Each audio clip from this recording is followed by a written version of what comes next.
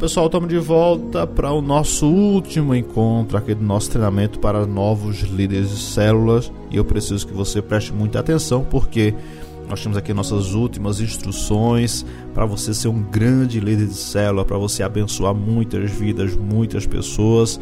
Se prepare, porque você vai ser uma bênção e vai ser muito usado nas mãos do Senhor. Eu quero falar aqui hoje sobre os requisitos para você liderar uma célula. Certo? Porque tem requisitos. Tem pessoas que não vão poder nunca liderar uma célula, mas tem outras que elas têm uma facilidade maior de fazer isso. E é sobre isso que eu quero tratar com vocês hoje, tá bom? Quais os principais requisitos para liderar uma célula? Primeiro, você precisa ser crente em Jesus Cristo e viver uma vida exemplar. Não tem como você querer oferecer para as pessoas uma coisa que você não tem. Por isso que você precisa ter Jesus, você precisa ter nascido de novo, você precisa ter uma nova vida em Cristo Jesus, para você poder servir as pessoas, servir outras pessoas e apresentar para elas o Jesus que você serve, tá bom? Não tem como você querer apresentar algo que você não tem. Você tem que primeiro ter nascido de novo, você tem que ter uma vida exemplar, não é ser perfeito. Porque não tem como você ser perfeito. Tem pessoas que estão esperando ser perfeito para liderar alguma coisa. O que é isso, gente? Isso não existe. Não tem como você vai morrer esperando a perfeição e ela nunca vai chegar. Você precisa entregar a vida a Jesus e viver uma vida lutando para ser melhor. Nossa meta é hoje ser melhor do que ontem. É amanhã tentar ser melhor do que hoje. Essa é basicamente a meta que todo líder deve ter e deve perseguir. É assim que a gente vai vivendo, é assim que a gente vai lutando a cada dia. Em segundo lugar, o segundo requisito para se liderar uma célula é você ter um coração amável e ensinável. Sim, você não pode liderar pessoas com um coração que não ama as pessoas. Você tem que amar gente, tem que gostar de cheiro de gente, né? Tem que gostar para pastorear, tem que gostar de cheiro de ovelhas. Ou seja, você não pode ser aquela pessoa que tem dificuldade de lidar com as pessoas, porque você vai estar envolvido em muitas situações que vai requerer o teu tempo, a tua paciência, né? Vai requerer muito de você. E só suporta o ministério quem tem um coração amável, quem tem um coração que cobra muito, aquele coração que não está alinhado com a palavra de Deus, vai sofrer, vai ter problemas. Então, tem que ter um coração que ame pessoas, tanto quanto Jesus as amou. O coração também tem que ser ensinável. Isso. Tem pessoas que são boas para falar e para ensinar, mas não querem aprender, não querem sentar para aprender. É aquela situação de pregadores que atravessam o oceano para pregar, mas não atravessam a rua para ouvir. Isso é uma falha grave, horrível. Você tem que ter um coração quebrantado e ensinável. Está sempre pronto a ouvir, a aprender, a receber. Sabe, a vida é um constante aprendizado. Líder, nós temos muito que aprender. Todo dia eu estou buscando, estou indo atrás, eu leio, eu ouço, eu sou discipulado, eu acompanho informações com o meu discipulador porque eu quero aprender mais, tá certo? Em terceiro lugar, para você ser um líder de célula exemplar, você precisa ser uma pessoa que tem um bom relacionamento familiar. Isso. Se você não tem uma família estruturada, né, você precisa rever seus conceitos. Por exemplo, você tem que ser um bom marido, você tem que ser uma boa esposa, um bom filho, porque as suas primeiras ovelhas estão dentro da sua casa.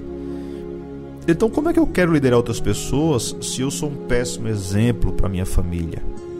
Como é que alguém que maltrata os pais tem condição de liderar outras pessoas?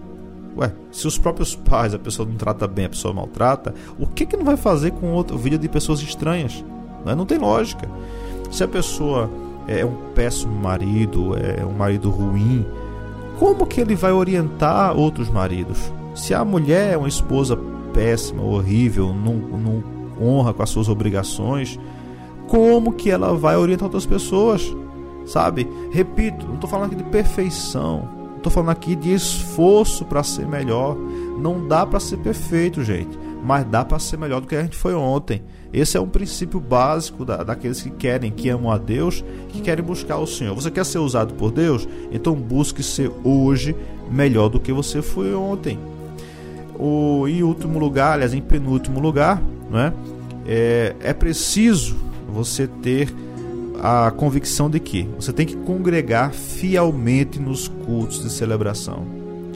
Ei, líder, você tem que ir para a igreja, cara. Você tem que estar nos cultos. Você tem que estar presente ali nos cultos. Sabe por quê?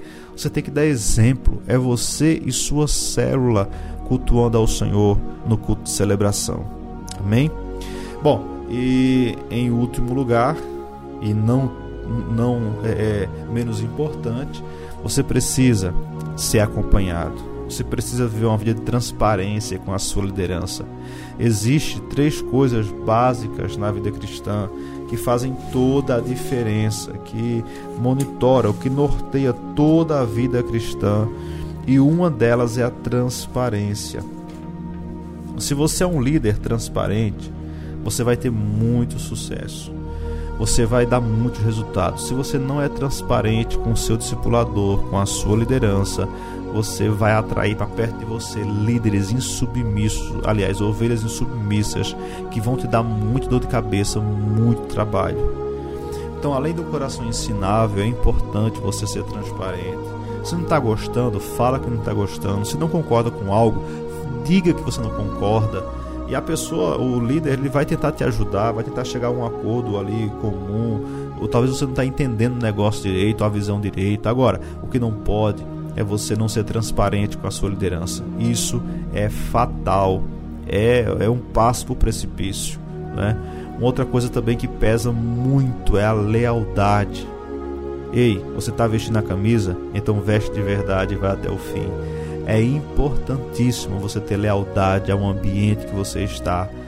Vista a camisa e lute como um guerreiro. Pega a espada, vamos para cima. Nós temos uma batalha contra o mal e temos que vencê-la em nome de Jesus. E para encerrar aqui, né, de vez esse assunto sobre requisitos para ser um bom líder, é preciso ter comprometimento. Líder que não é comprometido é um desastre.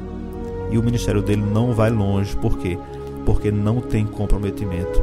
Quem tem comprometimento vai longe. É poderosamente abençoado, porque está compromissado, está comprometido com a obra, com aquilo que Deus colocou nas mãos dele.